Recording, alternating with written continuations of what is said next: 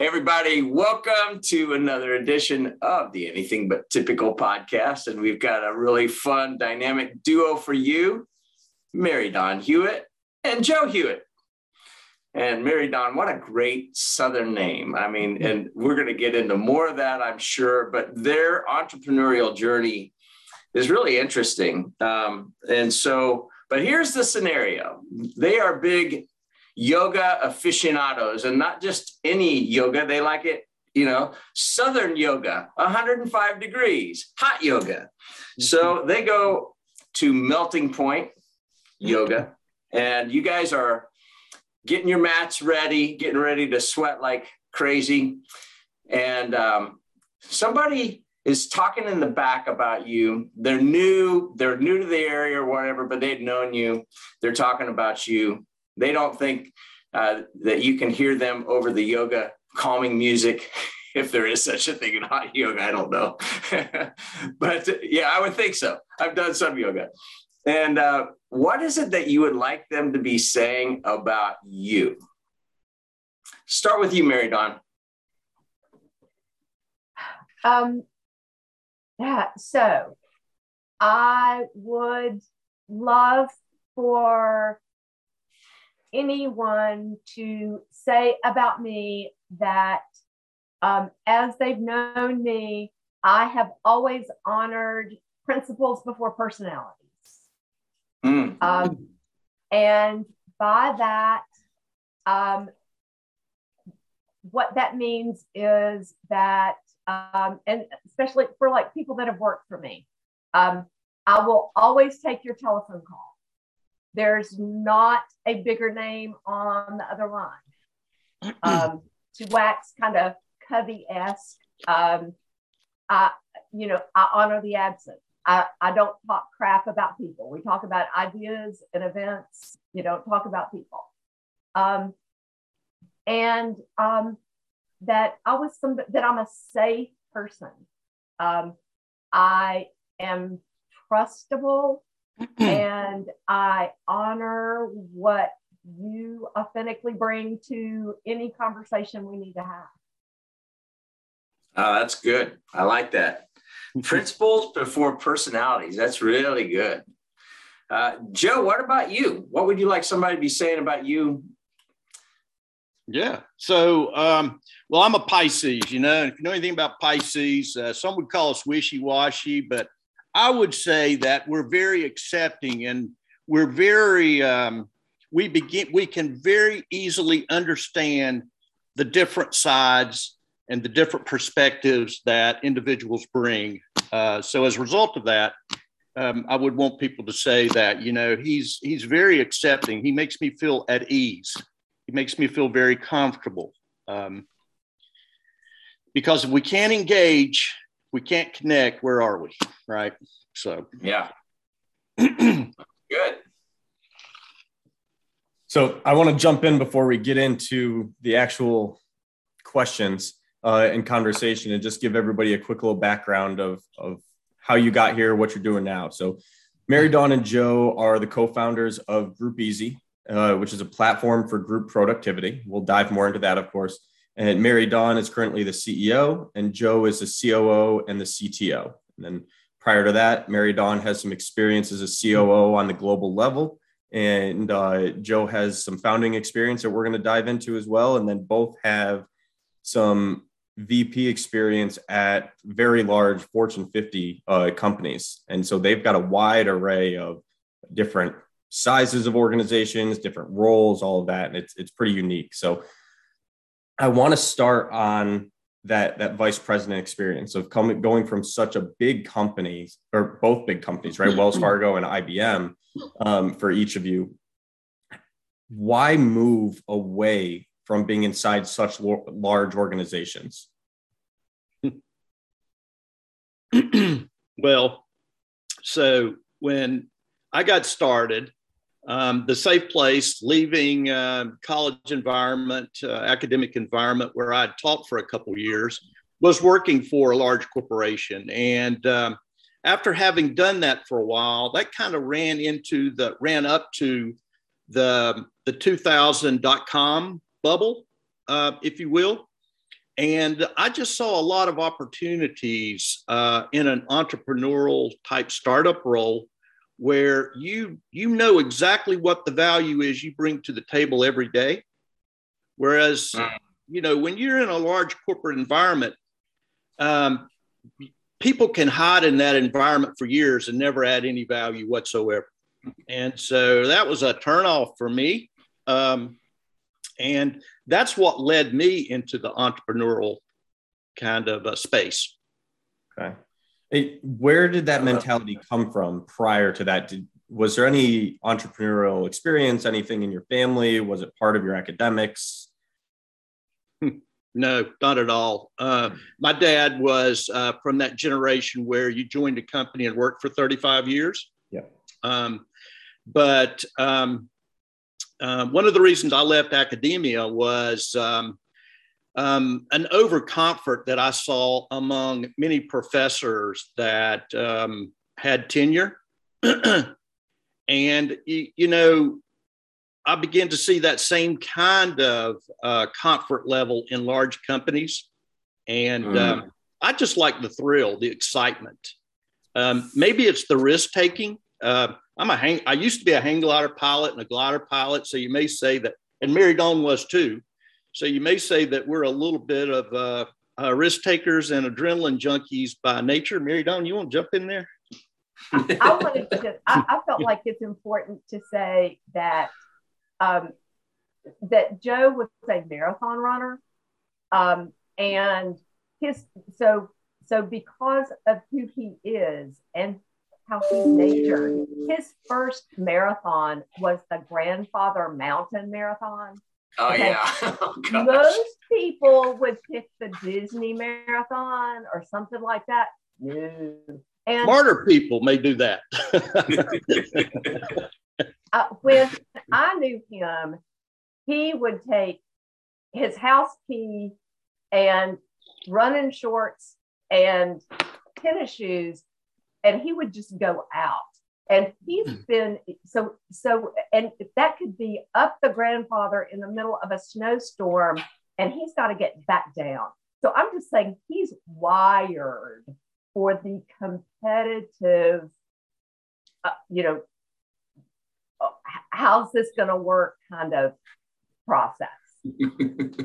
And then what about on your end, Mary Dawn? What prompted you to make a change from Wells Fargo?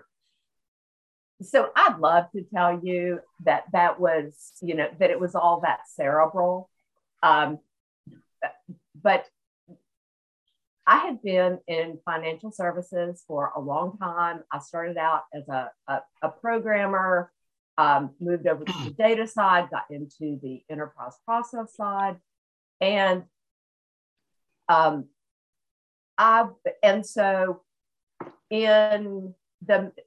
was very, very proud to be a Wachovian. In the middle of merger mania, there was just a lot of job shifting and political struggle, etc. And I got to a place where I felt like I was no longer being effective as a leader, as a teammate, and it was time to do something different. What year was that, Mary Dawn, approximately, when you decided to do something different? I'm going to say 2012, 2013. What about on that timeline is interesting because Joe, yours was significantly earlier, right? You were talking about being close to the .com bubble there. Mary Dawn, what role, if any, did seeing Joe's journey and his experience after leaving IBM, what role did that play for you at all? So, steady paycheck.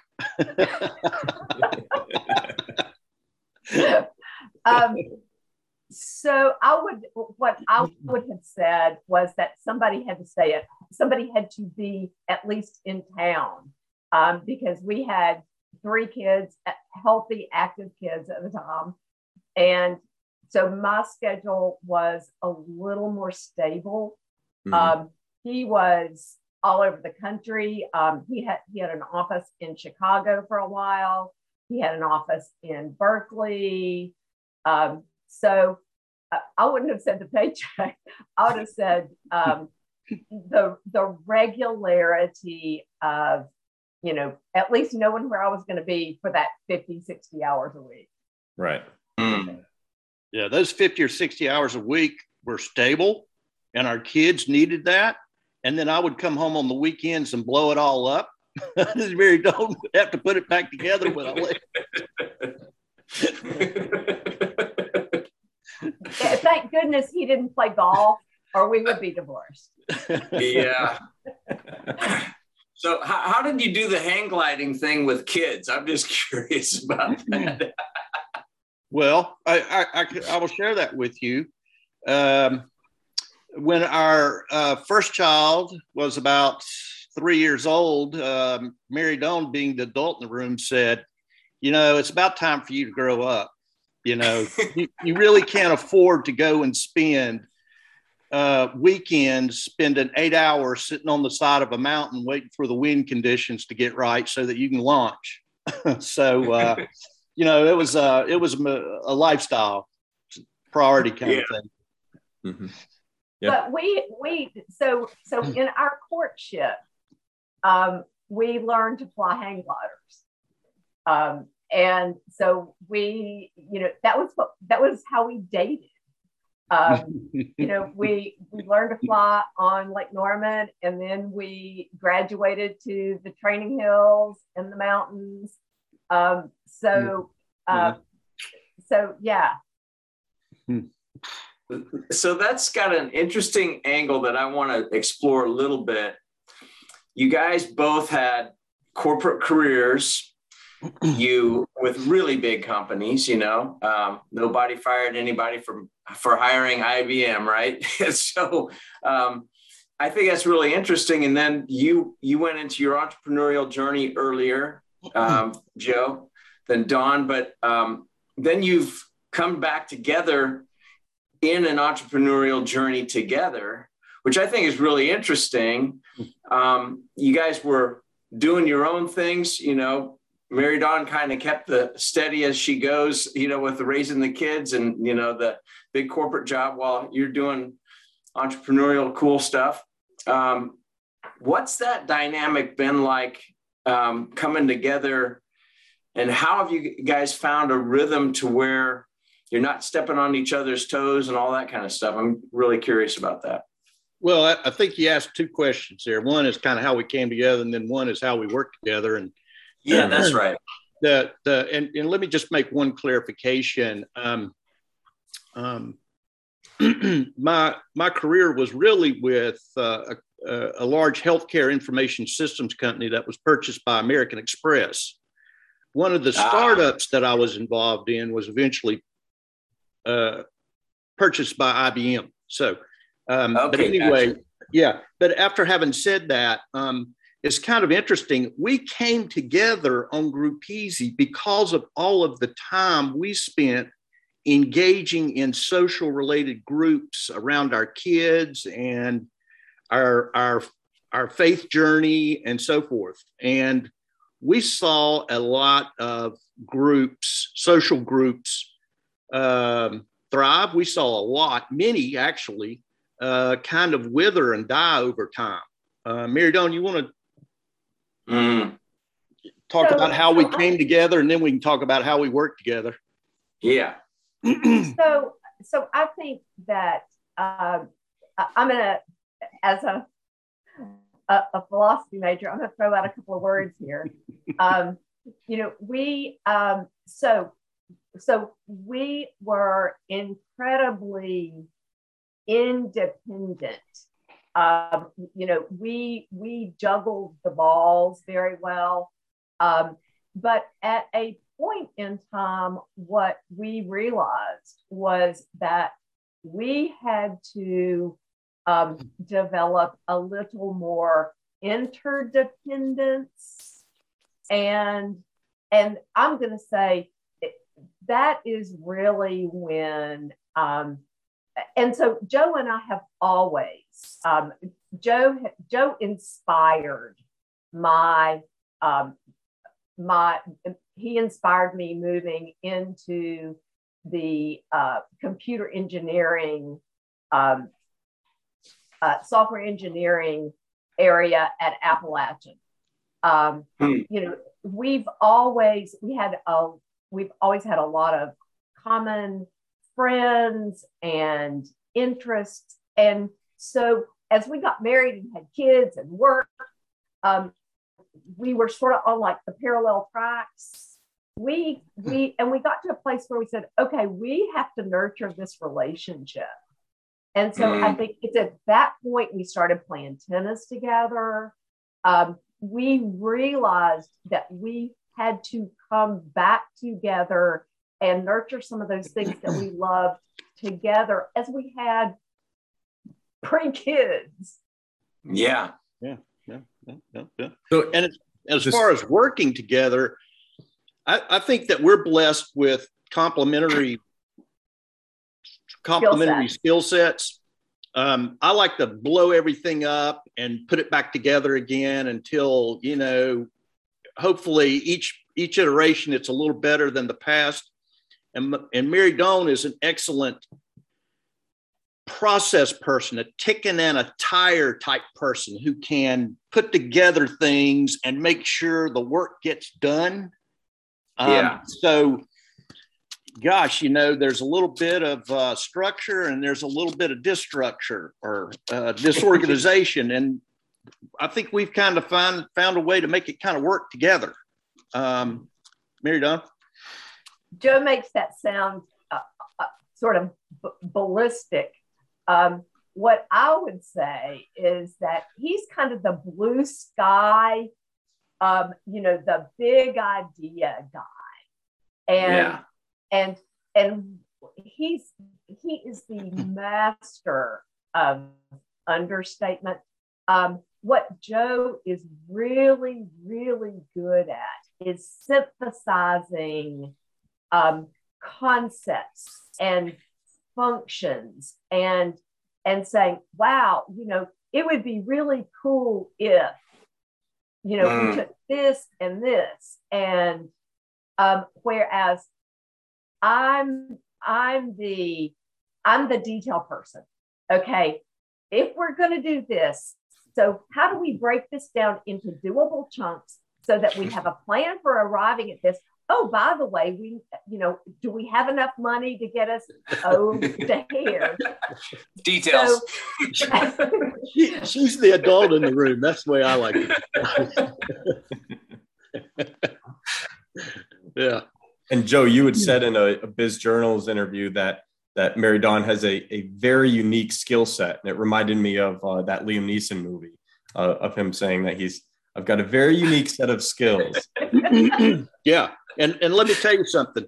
If you have work to be done, then you're going to get a call from Mary Dawn at some point because most likely that work has not gotten done. You're going to get a call from her and she's going to say, I have a very unique set of skills and you need me. The one of the things you say about people like Mary Dawn is if you want something done, assign it to the busiest person you know, right? And that's what people do with Mary Dawn because busy people know how to get things done. And she is the best at this that I've ever seen. So most of the time, if you're involved in important work and it hasn't gotten done, you can expect a call like from Liam Neeson, right? Saying, I've got a very unique skill set. My wife would say, I have a very unique skill set. And, just simply saying, being able to put together a project plan and executing to that plan understates the significance and importance of what someone like my wife brings to the table. Because it's really, there's an old saying that in business that nothing happens until something's sold, right? Well, I would say that nothing happens until the paycheck comes back because you've delivered on what's been sold. And if you want to get the work delivered, you need somebody like my wife. So I want to do a quick pause here because one of the things I've observed in business, wherever you've got really dynamic leader that's very visionary, and I'm thinking about working under Hugh McCall in particular. I loved working under him. He was very visionary. I mean, what drove him, I heard him say many times, was I want to build a world-class city that's a great place to raise a family and grow a business. Well, guess what? Charlotte is becoming more and more of that. And yet he still today says, not yet, and not for everyone, so he's still, he's relentless. But he had a very good execution person always tied to him. You have to have a very detail-oriented execution person in the right roles. And what I've also seen is when the visionary is gone and this is in big corporate, in particular, but they hand the mantle to the detail person. The detail person typically is a terrible CEO. And I'm not saying that would be the case with you, Mary Dawn, but what I've seen is you really need both of those things together to ignite the fire.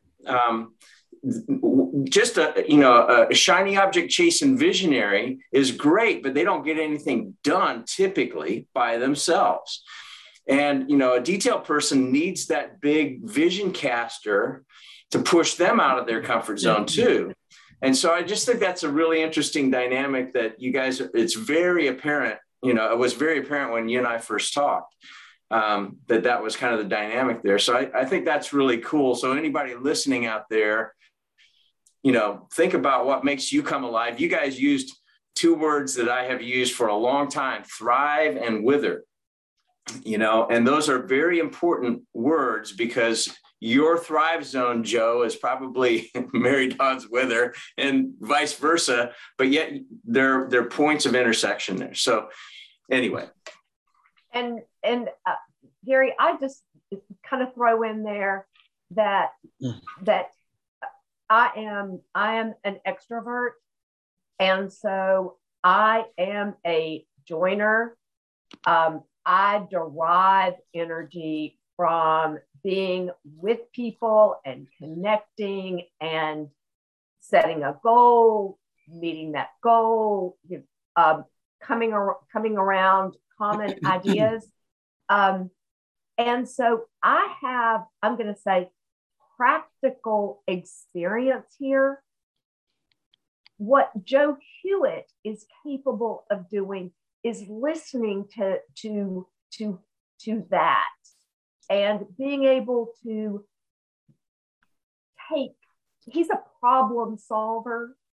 And so genericizing that and being able to break that down into its most elemental things and pieces, and then cobbling this solution around it.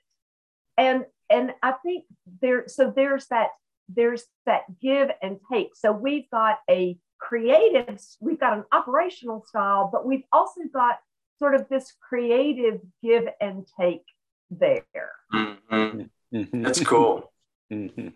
That's cool. Yeah. It seems like you guys are having fun too. I mean, if you are, you make it really well. So there's a Netflix special called The Alpinist that talks about a climber named Leclerc who unfortunately and tragically was killed in an avalanche slide climbing someplace in Alaska. But he talks about how climbing solo without protection makes him feel so alive. And Mary Dawn and I were looking at each other last night and going, we know what he's talking about. because Group Easy, it's like climbing a mountain without any protection, and it's thrilling, and we're learning with every foothold and toehold we make. Boy, it's exhilarating, I'll tell you. But it's not for the faint at heart, So let's dive into that more, because the interesting piece is you started it because it was a problem that you had experienced, right, through raising kids and things like church activities and stuff like that. So that was the catalyst for why to do it. But take us through the actual beginning phases of creating Group Easy, and then we'll kind of take the listeners through that evolution. Well, Mary Dawn's going to jump in here because she has a whole lot to say about groups and group dynamics. But at one level, it was like, all these personal productivity apps out there like email and maybe SurveyMonkey is not a personal productivity app, but everybody sort of knows what that's about, and Dropbox and all these things. These things are really great for individuals, but they don't really work well for groups. And what if we were to take these things and package the essential ones and just the essential ones that are needed to support groups? What would that look like? And then Mary Dawn, who knows all about group dynamics and processes and so forth, said, well, maybe it would look a little bit like this. And jump in here, Mary Dawn. I don't want to. Well, so what I will say is, Ben, we didn't create the idea of a collaborative, all-in-one sort of a platform. Corporate America solved that problem years ago, okay? And coming out of an environment where I lived on SharePoint, where my calendar was there and my documents and all my teams and all my lists of stuff and my workflow, blah, blah, blah. The thing is, and so when I went to a smaller company, where I had 100 people, I'm going, wow, okay. And Joe and I began realizing our kids were in high school. Joe was the president of our school booster club. We had Sunday school. And so we began to say, there just has to be a better way. I mean, it is a really arrogant thing to think that you can run a group with email and a spreadsheet and keep everybody engaged. And so when you multiply that times 5, okay? Everybody's in 5 groups. Everybody's in 5 groups.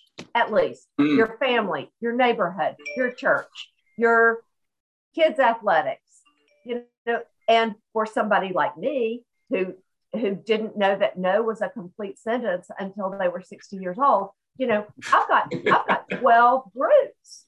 Okay. So how do you make this work? She ran 12 groups. She wasn't just a member of 12 groups, she ran them. Wow. Yeah, you are not an introvert. Joe, on the other hand, okay, and so that whole idea that I think it was Oscar Wilde that said, I would never want to be a member of any group that would have me to be in their club. That was Joe's motto for a really long time, until he was literally pressed into service. He was a reluctant captain of several ships.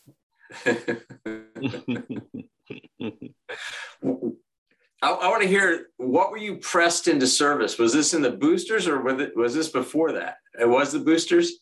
Well, so interestingly enough, it actually started in our faith journey, and a lot of our faith journey, my personal faith journey, was actually started by Dawn's mother, my mother-in-law, who I love and adore, but she's my kind of spiritual guru, if you will. And that interest in spirituality kind of led me to stepping forward, if you will, in small group type discussion groups, presenting ideas around, spirituality, faith, and so forth.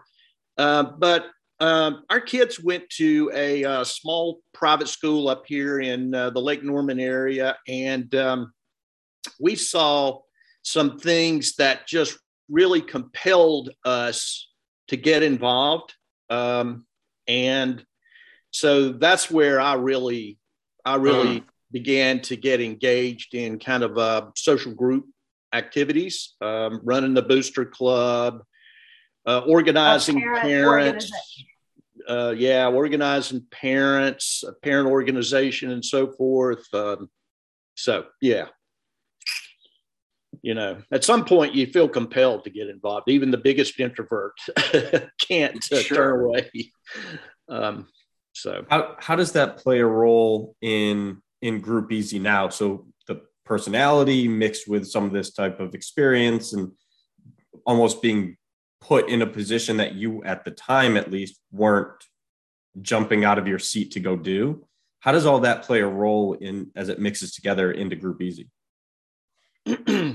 Well, I mean, it's a safe space for me because I'm involved with, you know, we have developers in Eastern European countries and so forth. So our organization is very virtual. And as a result of that, my focus is behind the scenes, working with the developers and so forth. Mary Dawn is more of the marketing, forward-facing person of the organization. So there you go, introvert on behind the scenes, extrovert. You know, Mary Dawn, help me out here. So I think that there are 3 points that I'll make here. So first of all, what I saw in my foray through corporate America was some very different leadership styles. I saw command and control, you know, top down, you know, very military, if you will.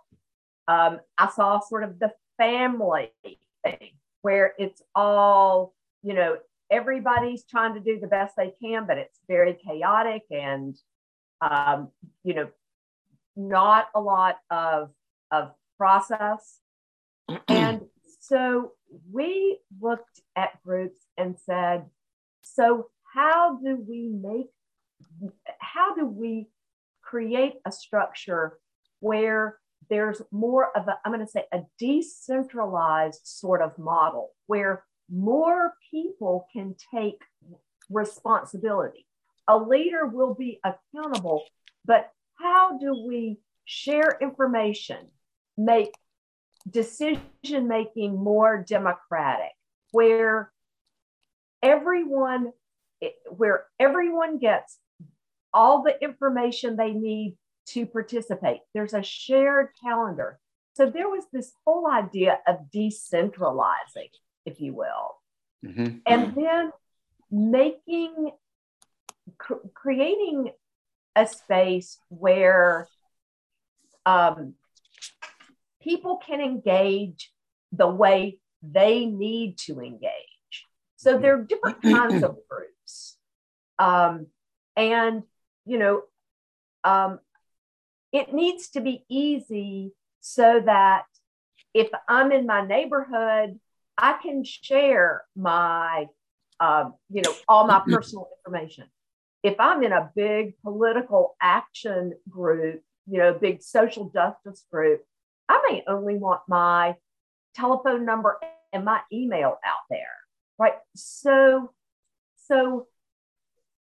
being respectful of how individuals participate was the another principle, and then making it so that leaders,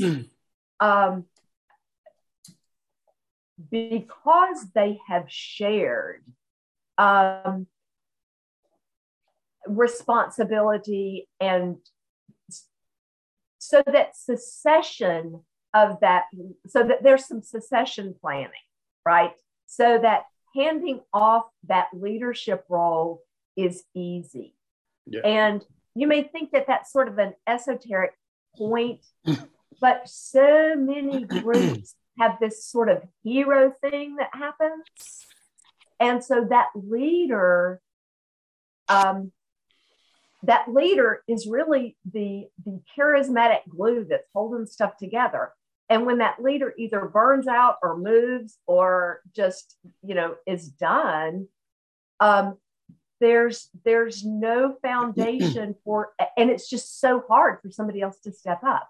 So how do you look at creating something where a group will thrive over time?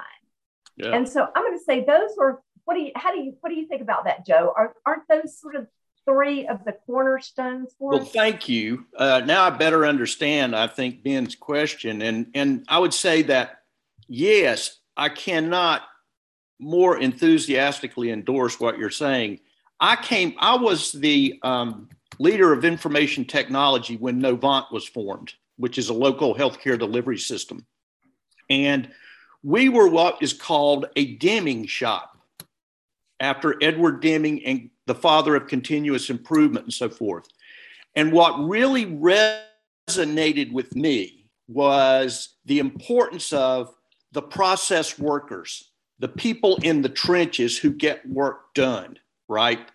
And there's this myth, and I use myth in the proper sense of the term, of the white knight, the white hero who comes in and saves the day. And that is so anathema to continuous improvement, because to have continuous improvement, you have to have engagement of the people involved. And so that made a huge impact on me. So earlier when I said, I hope people will say about me that I'm accepting and understanding and collaborative. In terms of leadership, there's a very successful business guy here in Charlotte, Hunter Edwards, whose motto is, come on, let's go, as opposed to you do this, you do that, and so forth. And that's really how I see things in terms of a leadership, is getting people organized, listening to them, making sure everybody's input is heard, and that they're all providing to what the solution is or the goal we're trying to achieve, which then becomes, well, what does that mean for social groups that we're all involved in? How do you keep people engaged and enthusiastic, and you help the group to thrive rather than over time wither away because of the energy sapping inefficiency and lack of communication and so forth? So that's kind of what got me engaged, was talking to people and saying, we can do this a better way. Don't you think? What if, as opposed to saying, let's do this or let's do that. Yeah, no, it's interesting. What you're both describing reminds me of like HOA boards, right? Where people will be on it for a couple of years, and as soon as the president or somebody else leaves, all of a sudden it's like you're reinventing the wheel again, and you're trying to patch everything together from the last person. And what you've done is found a way to smooth that out and make it so the group is the most important piece, not some individual that's going to ride in, be the white knight for a couple of years and then move out of the neighborhood. It's like slime mold, right? All these individual cells that creep forward in the forest, they all move in unison together. What happened? There's no leader, but they thrive. Most HOAs would not really cotton to being likened to slime molds, but I think the analogy. Of course. No, but the idea of independent organisms, right, working together collaboratively means that almost it really redefines what the role of leadership is, right? It's not you do this, you do that, blah, blah, blah, blah, blah. It's about what kind of tools and processes need to be in place so that the group will thrive, and then I can step away and somebody else can be the leader, right? So I want to pivot a little bit, and this is more selfish interest than anything, and I had mentioned it before the episode, but Mary Dawn, you were a philosophy major and studied philosophy, and then Joe, you had talked about how you approach this type of problem solving in a different manner. So I want to dive in for a bit of what role has philosophy played in business for you, whether it's through problem solving or it's through like morals and ethics or whatever that is for you? How does that come into Group Easy and your dynamic between the two of you? So what I will say to you is that, and so my philosophy degree is from Davidson College, and Davidson College is an amazing institution. There's an adage that, a Davidson man needs no introduction. And so I'll just say that I got a great education, and there are just some really amazing, Davidson has made a huge impact on this community.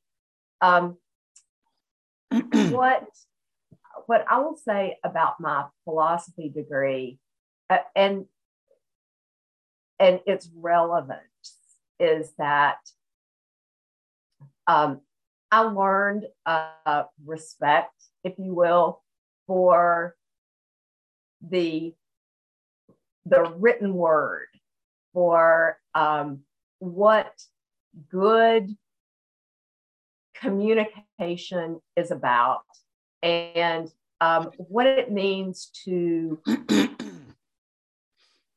mean what you say and say what you mean in terms of using words clearly. And so at the very core of it, I think that there's this analysis that goes on, and there's a parsing of ideas and concepts, and an ability, to engage in the dialectic and to look at ideas, whether they are, how should I say it? Whether they have to do with ethics, politics, social justice, whether they are, metaphysical in nature. Being able to listen to what someone says and ask questions, right? And listen to what they say back to you. I think those, and then being able to cogently create I'm going to say an argument, or to defend a given position, that has absolutely helped me lay out context in being able to present ideas. In corporate America, there was always this thing of, you do 2 weeks worth of analysis and you create this white paper, and then you need to translate that into the 1-page cartoon that you are going to present to the room full, to the people at the table, the boardroom. So I feel like that has helped me at every step of the way in being able to judge an audience and understand the level at which you need to present, but being able to have well substantiated positions. How'd I do? That makes perfect sense. Can I just piggyback? Can I be Mary Dawn's advocate here for just a minute? Because what I see happen, do you know how much conflict occurs when people are trying to work together and they're trying to figure out the best way to get something done? And one person will say something, and then 2 people will get in an argument about it. And it's because the 3 of them have not taken the time to clarify exactly what the terms are that they're talking about. And I would say that practically speaking, everything Mary Dawn has said is right, but practically speaking, what she brings to the table is a very rigorous approach at clarity and communication. And so often when that happens, what could have been conflict is quickly dissolved and you quickly get to common ground, right? So I would say the practical aspects of that philosophy degree, one of the things I see is that. Thank you. Yeah. So in corporate America, I love that word picture. There's a lot about that, where you spend weeks working on a white paper, then you got to condense it down into a one pager, right? And like a snapshot and give it to people that are, high D's on the disc, it's in 3 bullet points, right? You're like, oh man, it's just painful.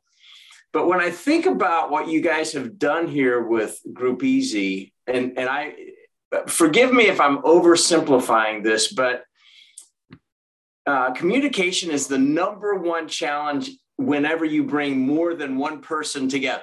It's always, in every organization.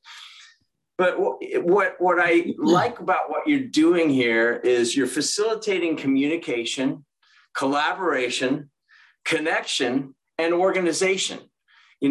Simple. Keep it simple, and which is what it's hard to do that when it's Excel spreadsheets and texts or email or whatever, and just like, how do I keep this organized? And Ben, you mentioned something on the HOA thing, and I keep thinking, I've got in this little enclave that I'm in, we only have 6 houses.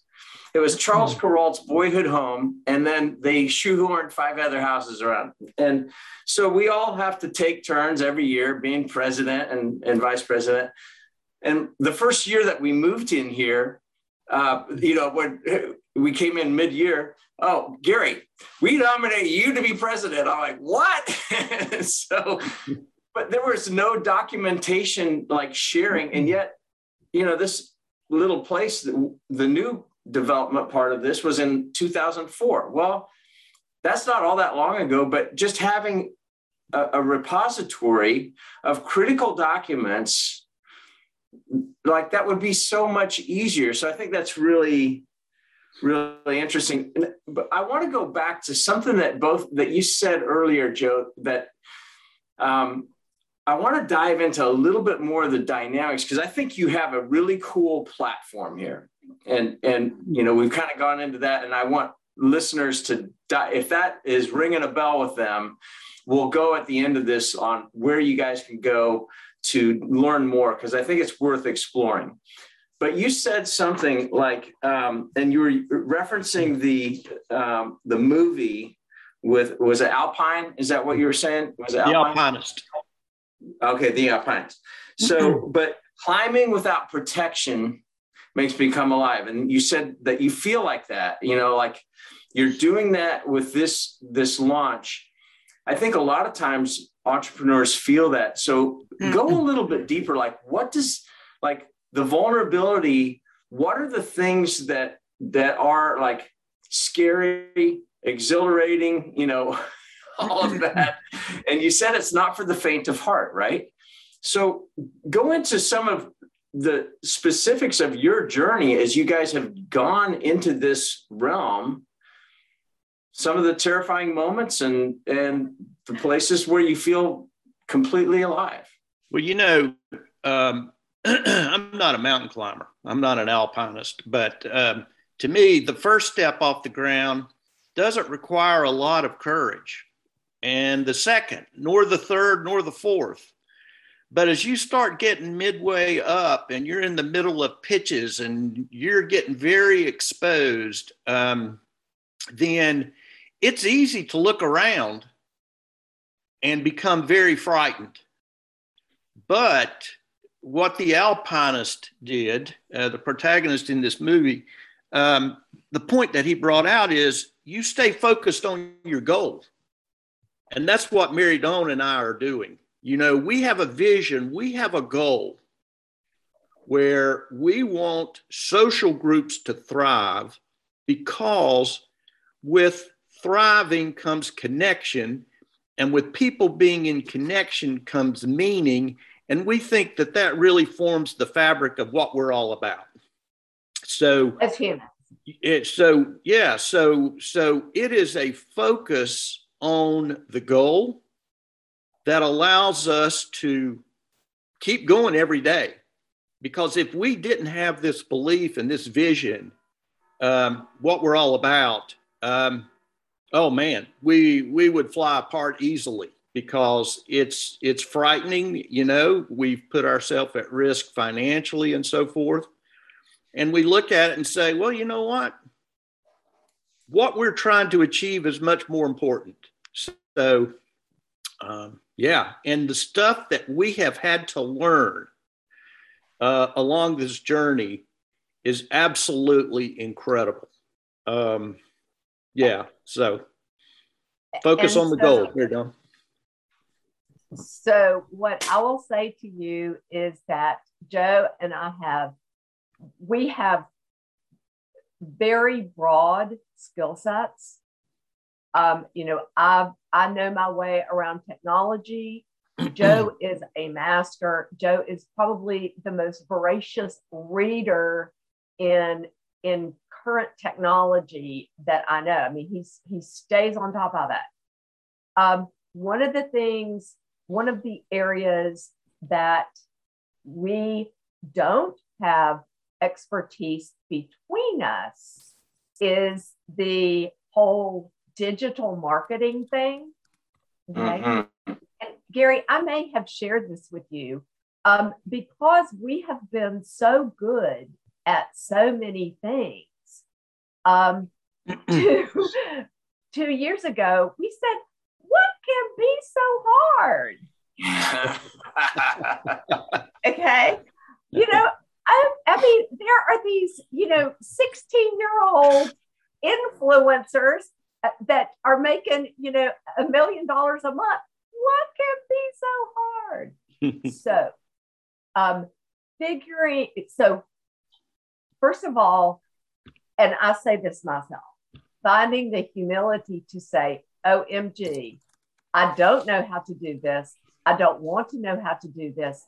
Now I need to go and we need to go and find the right people to help us here. That part has been a journey, and we have had some amazing success, and we have learned something. We have learned invaluable lessons at every turn. You know, there was the Facebook, Instagram piece. Then there was the Google piece. And then there's the Capterra piece. Then there's the LinkedIn piece. So that has been such an incredible eye-opener. And that's where, because we don't have expertise, that's what I'm going to call, that's where I feel like I'm on the wall with no protection, because I don't have any expertise there, right? I am not in control. Yeah. Mm. It's funny. There is that kind of dichotomy of vulnerability, but when you embrace it, call it out, and call for help, that exhilaration comes. It's really interesting. You get trapped on the mountain, using that analogy, if you refuse to admit the vulnerability and refuse to have the humility, as you said, Mary Dawn, hey, I don't know what I'm doing in this, and it silences imposter syndrome immediately when you do that. Gary, I mean, your point is spot on. And this is going to sound trite, but it really is calling out your fears and embracing them. And when you do that, you realize how invigorating they are and what opportunities they really present. So, yeah, we've learned a lot. Spoken by a hang glider. I love that. An old hang glider too, let me say. Hey, so the way I look at it is Jack LaLanne was on his 90th birthday pulling boats with his teeth, swimming a mile. Truly remarkable. Something like that. Like, I want to be like that. So with how wide ranging this has been, right? We've talked about thrill seeking and philosophy and family and faith and business. There's a question I'll ask every once in a while on podcasts that I want to put to each of you to at least wrap up. I think my last question is, how do each of you define success in your lives? Mary Dawn?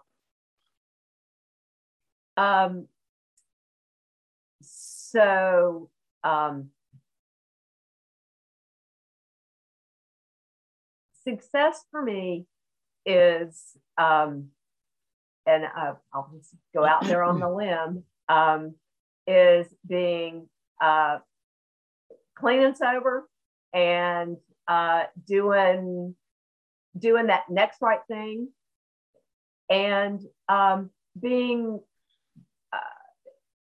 having the things about me to thrive, family,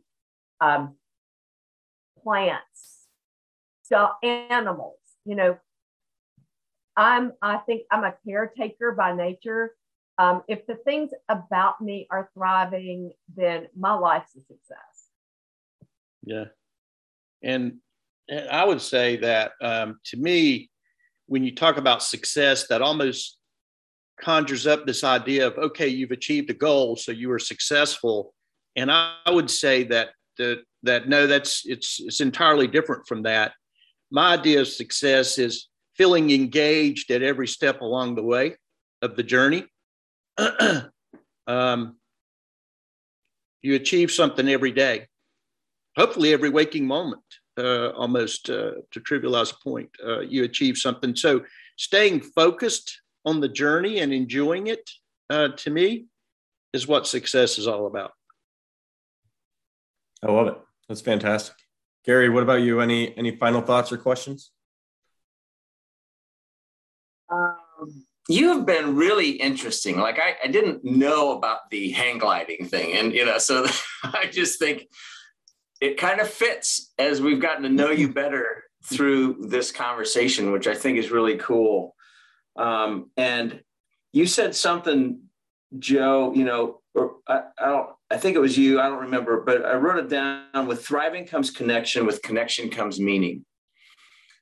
That's really beautiful. And I wholeheartedly embrace that. And, I wrote something recently and I said, without conviction on our why or our purpose and clarity on our desired destination, we likely won't have the gumption or tenacity required to reach the road ahead, or, what we're going for when the road gets tough. And so you beautifully outlined your why. Why would you risk your you guys don't have to do this. You guys have had successful careers, but you're back on the mountain again and you're risking a lot. You're feeling alive, but it's driven by this, this bigger purpose, which I think is really cool. That's been a common theme, I think, with everybody that we've had on this show, Ben. I just can't think of anybody that hasn't, articulated that. So I think, it's beautiful. So thank you so much for taking time out of your busy days and doing what you're doing. And so where can the listeners find out more about you personally, as well as your company? So you can find us at www.groupeasy.com. And we both have LinkedIn profiles. Awesome. Perfect. We can put those in the show notes, right, Ben? Yep. We'll definitely link to both of those. Thanks, guys. Great conversation. Thank y'all. Enjoyed talking with you today. Yeah, this is cool. We want to keep tabs, and I think I'm going to have to introduce our homeowners association to Group Easy. I really do. I think it's is necessary. So Thank you. I will just make one more plug, and that is that through Joe Hewitt's and our developers, elegant design, there's enough, but there's not too much, and it's not overwhelming. If you can use email, if you can use Facebook, you can use Group Easy.